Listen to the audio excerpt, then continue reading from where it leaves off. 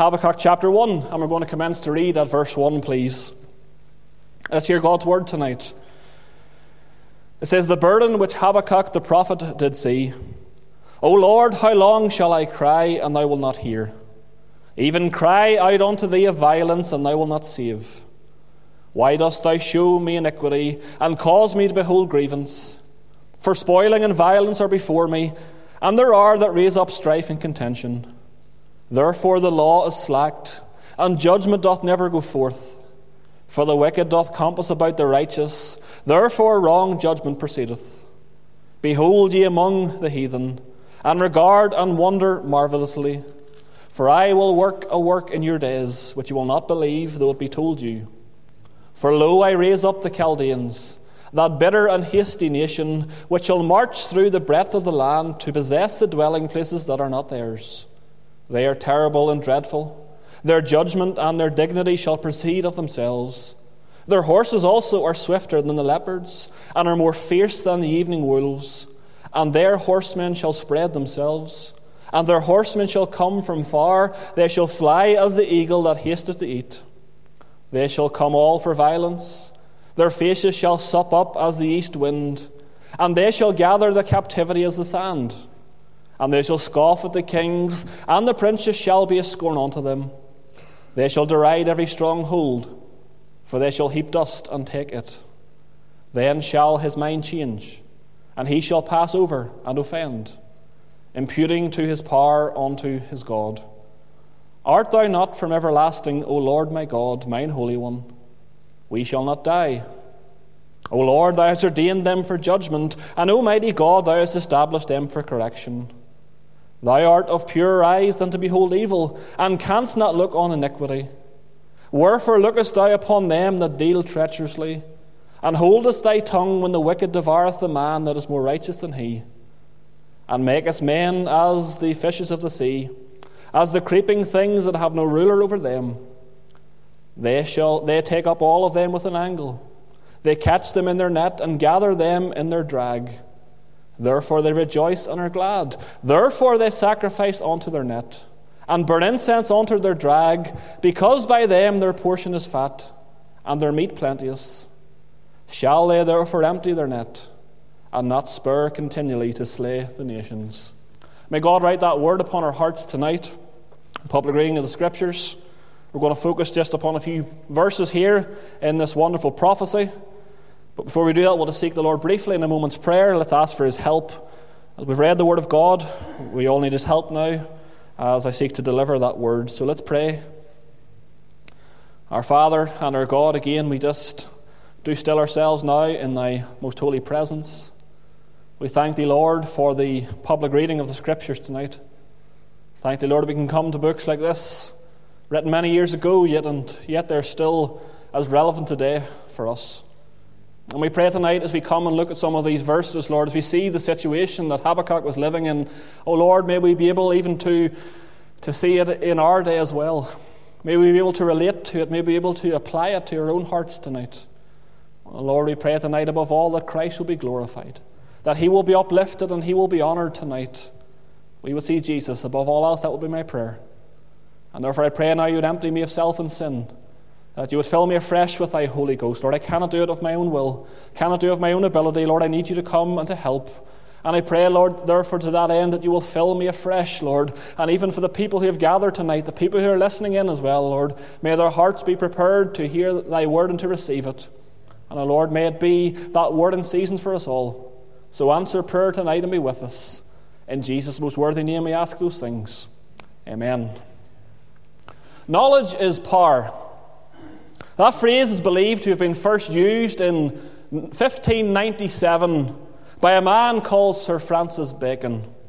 And 426 years have passed since that statement was made. But I think it's still as relevant today as it was there in 1597. And I say that because you don't need to look too far into our past history to see that that is true in so many instances. Look back to World War II, you have the USA, you have Nazi Germany, seeking after knowledge of a nuclear nature. What was termed the Manhattan Project, the race was on to develop the necessary knowledge to develop the first atomic bomb. You move into the 1950s, into the 1970s, you have the famous space race. And again, you have the USA there involved. Them, along with the USSR, or modern-day Russia, seeking to achieve the superior knowledge in space flight. And today it's no different, because where there is knowledge, there is that seeking for power. Scientists today, they're gripped with the knowledge of trying to harness the energy of the sun. They're trying to solve the energy crisis through man-made efforts. You see, that little ball in the sky that we see in Northern Ireland every now and again, it is the ultimate source of our energy. We need that for everything in life. We need it for the plants to grow. We need it for the water. We need it. It controls the tides, all of those things, along with the moon. It's called nuclear fusion. And scientists believe it will revolutionize the way in which we produce energy. It's going to solve our energy crisis. And those are just a few examples tonight that highlight that statement still rings true, that knowledge is power. And there's one thing tonight that man cannot or does not have a perfect knowledge of. And it is the answer to the question, why? Because maybe you have children tonight, and your children, they like to do things, don't they, that they shouldn't be doing, and you'll go and you'll ask them, well, why did you do that? You know you shouldn't be doing those things. And very often the answer that comes back is this, well, Mommy or Daddy, I don't know why I did it. But parents are not really much better tonight as well, because your child will come to you and they'll say, well, why can't I do that thing? The response comes back, well, because I said so. I'm your parent, and you don't need to know why. Neither of these responses tonight, they give us a satisfactory answer. In fact, all they do is leave you more frustrated than you started. And this question, why, it can also make its way into Christian thinking as well. And I say that because when often we're faced with a difficult situation, some trial comes into our life and we can't understand it. At times we begin to ask the Lord, why? Well, Lord, why did you allow that thing to happen?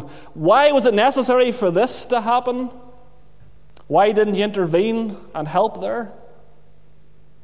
You read through tonight the books of Job and Jeremiah. You think of their lives, and I'm sure they would have asked on multiple occasions, Lord, why? You look through the Psalms, and time after time, he's the psalmist crying out, Lord, why? And very often, whenever you read the Word of God, we don't really get that answer that we're expecting. We take that perceived silence, and we find it difficult to accept at times. And that certainly was true here in Habakkuk's life as well. He had many questions. He looked around at the land he was living in. He was perplexed by it. He was confounded by it. He couldn't understand what was happening. And really, that's the thrust of what we read here in Habakkuk chapter 1, verses 2, 3, and 4.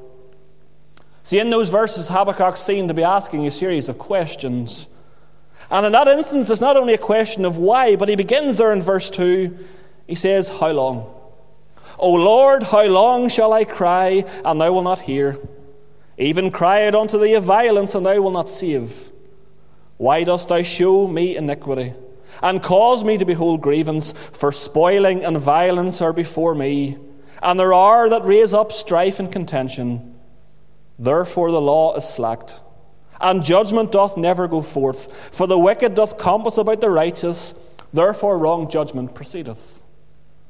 See, Habakkuk's words here in verses 2 down to 4, they form part of a prayer.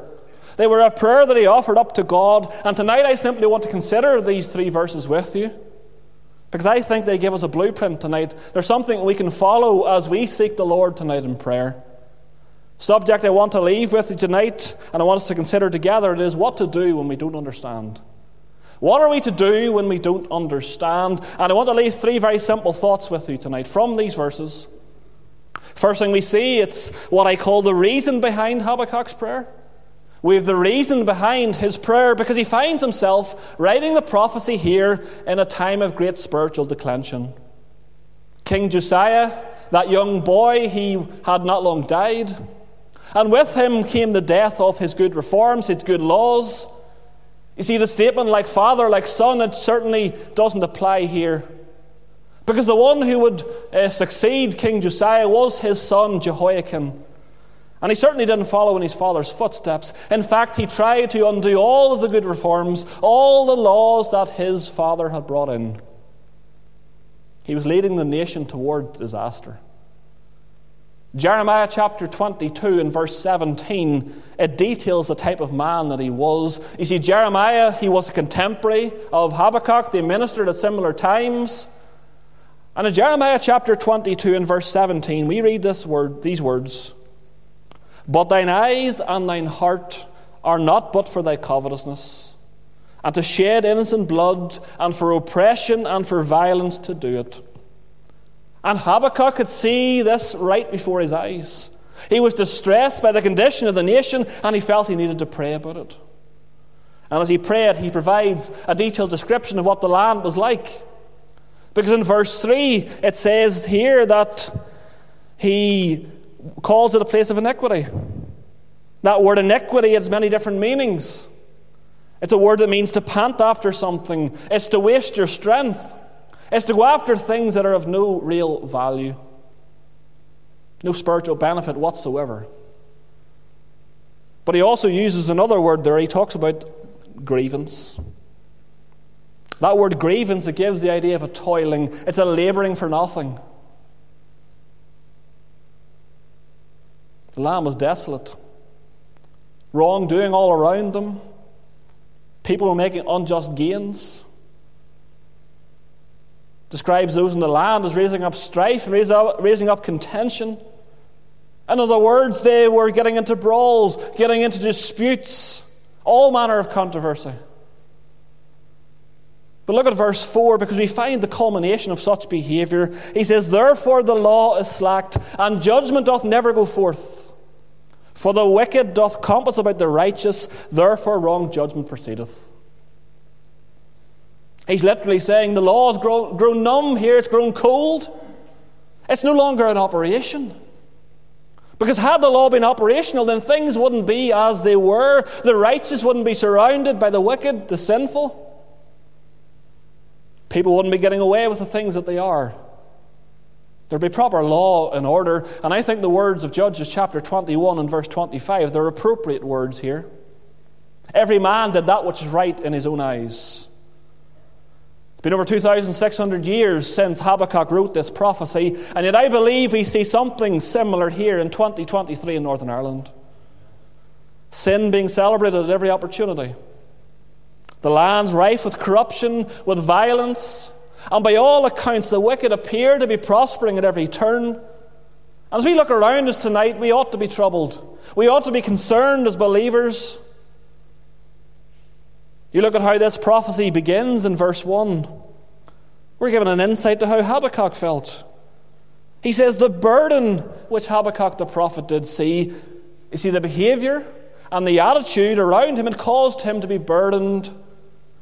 Truly it weighed heavy upon this man. If you turn in your Bibles tonight to the book of Ezra. Ezra chapter 9, please. Ezra chapter 9, because we have a similar response by that man.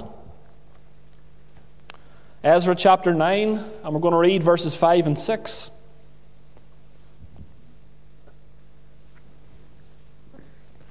Ezra chapter 9 and verses 5 and 6. "And at the evening sacrifice, I arose up from my heaviness, and having rent my garment and my mantle, I fell upon my knees and spread out my hands unto the Lord my God, and said, O my God, I am ashamed, and blush to lift up my face to thee, my God, for our iniquities are increased over our head, and our trespass is grown up unto the heavens." Again, you find a man in heaviness. He's burdened by the behaviour around him, so much so that in verse 6 we read he was ashamed. He was ashamed to lift his face to the Lord. And as Ezra looked around him, there was little to encourage him. And despite that, we find him here praying. He wasn't like many who said tonight, well, what's the point? Why should we pray? Because nobody else is praying. Nobody else seems to bother. Nobody cares what's happening. Our only response to those people tonight needs to be this: well, if we don't pray tonight, then who's going to pray? Because it certainly won't be those who are happily living in sin tonight, who are only happy to see the world burn, only happy to see the decline in morality. in godliness, in righteousness. And surely we need to pray now more than we've ever needed to pray, particularly for our children. You think of our children, you think of our young people that are growing up now, and all of these things are being brought into schools, bring laws being passed, so much confusion around. We need to pray now more than we've ever prayed. What's the world going to be like in 20 or 30 years? This was the reason here behind Habakkuk's prayer. But the second thing I want you to see tonight is the request made in Habakkuk's prayer. We have the request made in his prayer because he could see everything that was happening around him. It caused him great concern, great confusion. He couldn't understand it. And he began to question the plan of God. Because in his eyes, the ungodly were committing sin at every turn, and God was simply allowing it to happen. I find you can learn a lot from a person's name in the Bible. If you ever have time, you should study some of the names of the Bible because they often give a description of what that individual is like, their attitude, how they lived. And the name Habakkuk here, it means to embrace, it means to wrestle. And as you read through these 3 chapters, which I would encourage you to do, you'll find that this man does both things. Chapter 1, we find him wrestling here. He's struggling to come to terms with God's plan. But things change as you get into chapter 2.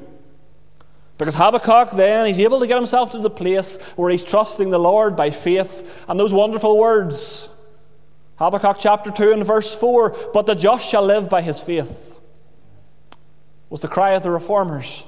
It's the cry of Habakkuk thousands of years before that. But the just shall live by his faith. Oh, how different a man we have here in Habakkuk chapter 2 to the one that we're considering tonight in chapter 1. He begins verse 2 by asking the Lord, how long? How long, Lord? I mean, only can assume when he asks that question, how long, that he must have been asking and asking and asking. This is not something that is recent, it's something that is over time. And maybe now frustration's beginning to creep in. And it's almost as if he's saying to the Lord here, well, how much longer am I going to have to pray, Lord? How much longer am I going to have to wait before you do something? But notice something else in verse 2, because it highlights the passion in his prayer. You'll notice the word cry is used twice. And the first cry, it's a cry for help. That's how we read it in the original language. But the second cry, it's a different Hebrew word. And that word cry, it is to scream. It's to shout with a loud voice. It's a heart that is so disturbed. Because Habakkuk was witnessing the violence, witnessing the iniquity that was going around him, and it greatly troubled him.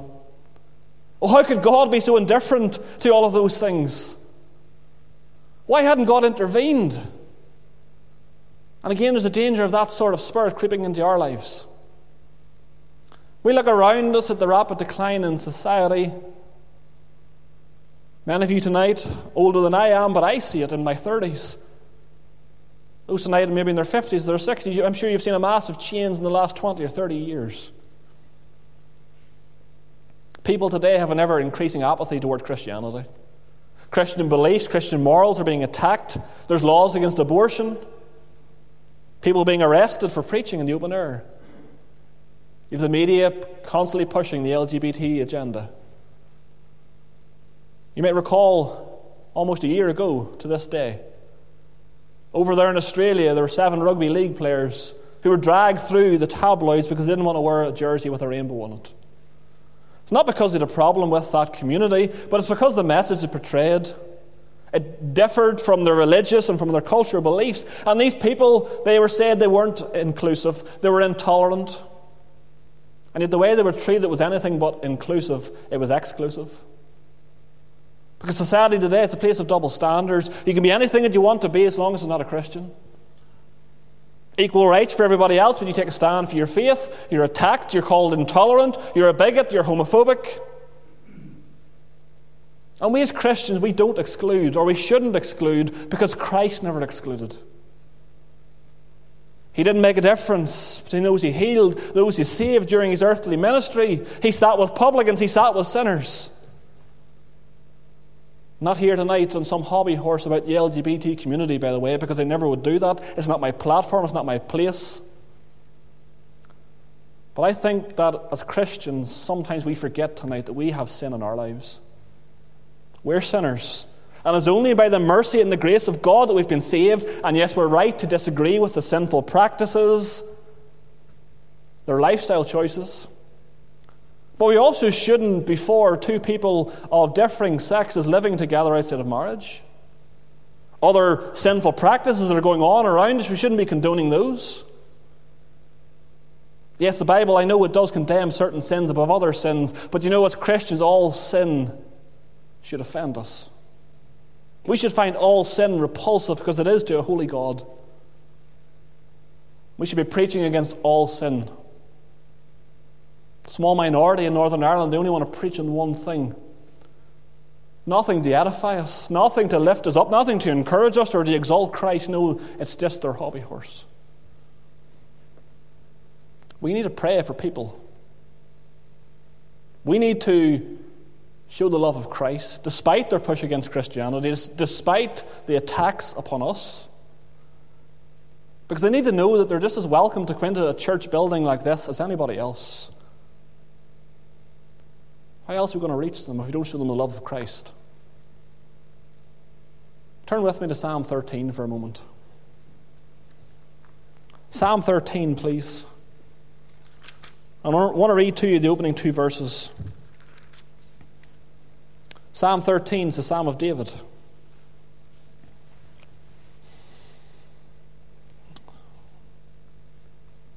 Verse 1 says, "How long wilt thou forget me, O Lord? Forever? How long wilt thou hide thy face from me? How long shall I take counsel in my soul, having sorrow in my heart daily? How long shall mine enemy be exalted over me?" 4 times in these 2 verses you have the words, how long?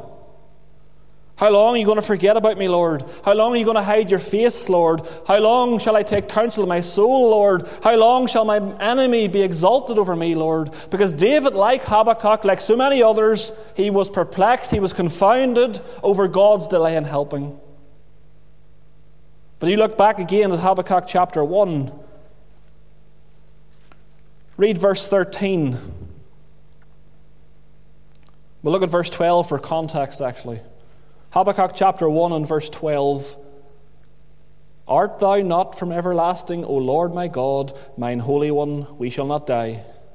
O Lord, thou hast ordained them for judgment, and O mighty God, thou hast established them for correction." And then verse 13. "Thou art of purer eyes than to behold evil, and canst not look on iniquity. Wherefore lookest thou upon them that deal treacherously? And holdest thy tongue when the wicked devoureth a man that is more righteous than he?"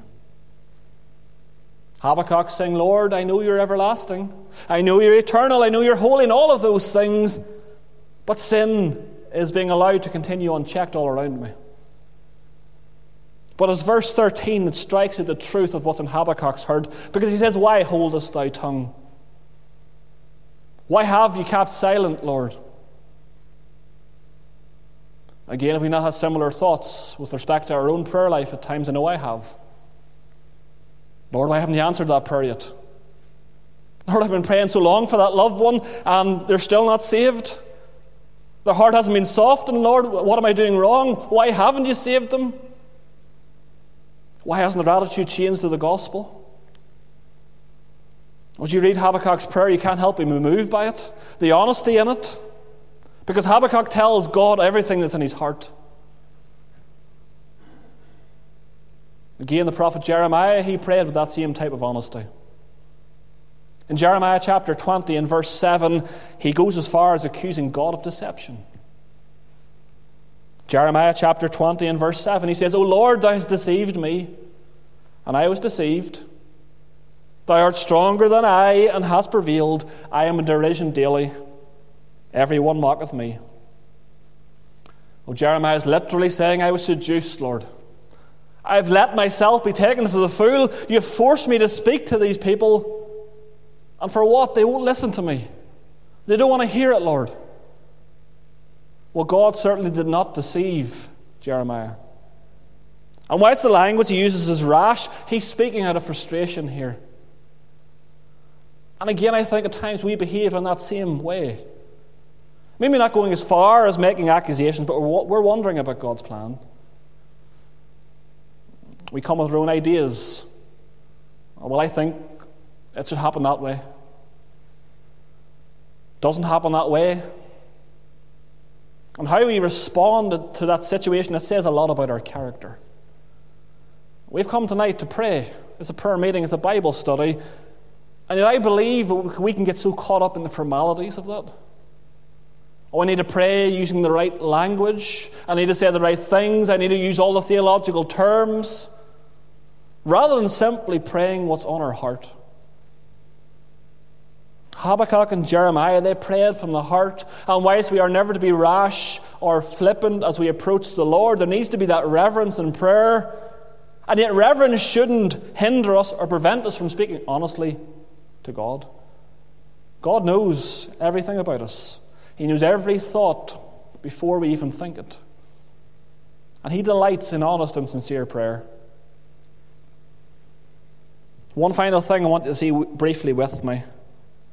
And that is the response to Habakkuk's prayer.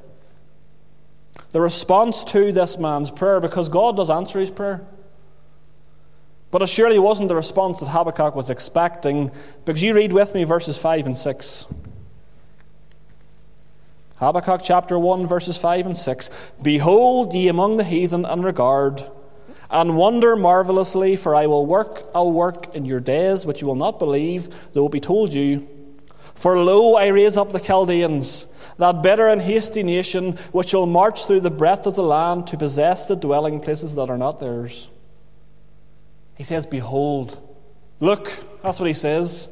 Pay attention to what I'm going to do, because I'm going to work a work in your days, and you're not going to believe it.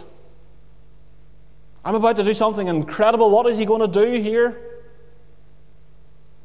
He's going to punish the inhabitants of the land, but he's going to do it by using an even more sinful people. They're referred to as the Chaldeans here. It's the Babylonians.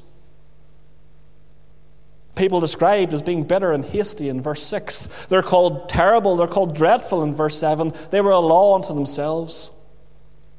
And yet there's much that we can learn from such a response here. We can learn tonight that God is not indifferent. He's not indifferent because he had observed the sins of the nation. He had not been blind to their sin, and unless they repented of that sin, they were going to be punished for it. The nation had been warned for years about it because Habakkuk warns them, Jeremiah warns them, other prophets warned them, but they didn't listen. And judgment was coming to that nation. You see, while God is not indifferent, I want you to see something else. Because God is sovereign. He is sovereign. And to the outsider here, it might have seemed that those people were getting away with things. They were prospering in their ungodly behavior. But it wasn't so. God was sending the Chaldeans to fix things. And here we see God's sovereignty further displayed because he is in control of wicked men also. And at times we ask the question, why? And yet we must realize that God's ways are not our ways. His thoughts are not our thoughts. And I say tonight, thank God for that. Because my thoughts, they're so impure at times. We still sin, don't we? Our ways are imperfect. Psalmist says, as for God, his way is perfect. And God doesn't always use the means or the instruments that we would expect to bring about his end. Oh, God would use the Babylonians here to bring about revival. And you look at who's in the government today, and at times you have to despair. And you wonder, don't you, well, what's happening there? I don't understand it. And yet we don't need to understand it because God knows what he's doing. And God has those men in positions for his glory. He's in control of them too. Very quickly, one final thing we see in this response is that God will not give his glory to another. Isaiah chapter 42 and verse 8, he says, I am the Lord, and my glory will I not give to another. Because the Chaldeans, they no doubt boasted about their success, maybe boasted about how their false gods were greater than Jehovah. And yet in chapter 2 we read, God deals with the Chaldeans. They didn't give him the glory. And again, the world's no different. How often do you and I as Christians have that accusation thrown at us? Well, where's your God now? You're mocked, you're ridiculed by the ungodly. They believe they've all the power. They attribute all the success to themselves, all the while they're totally unaware that God is in control of all things. Everything's been done for His glory, and God can use the wicked men of this world and He can do wonderful things with them. You take all of what I've said into account tonight, and the question that we should be asking tonight is not why, but what. What relevance does all that's happening in the world around me have with regards to the advancing of the kingdom of God? What is God teaching me through those things? Because Habakkuk certainly learnt much. He learnt he needed to trust God more than he was. Maybe we need to do the same. Things gotten to where they are today because we're no longer trusting God like we used to. Have we grown slack here? Grown comfortable because the Lord's been so good to us as a denomination?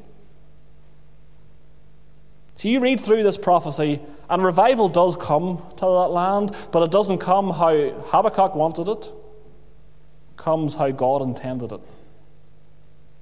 And it only happens whenever Habakkuk has gotten himself to the place of total dependence upon God. And we want to see changes in our land.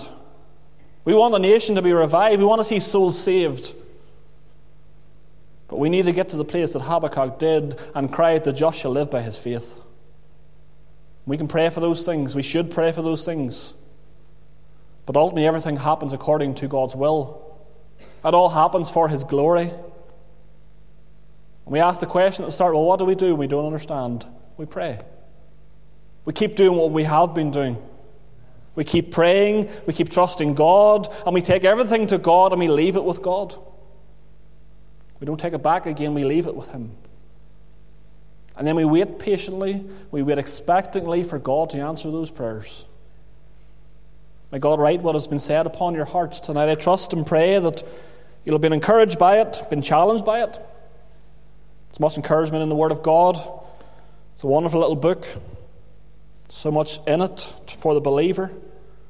And I trust and pray that there's been something in it for you tonight.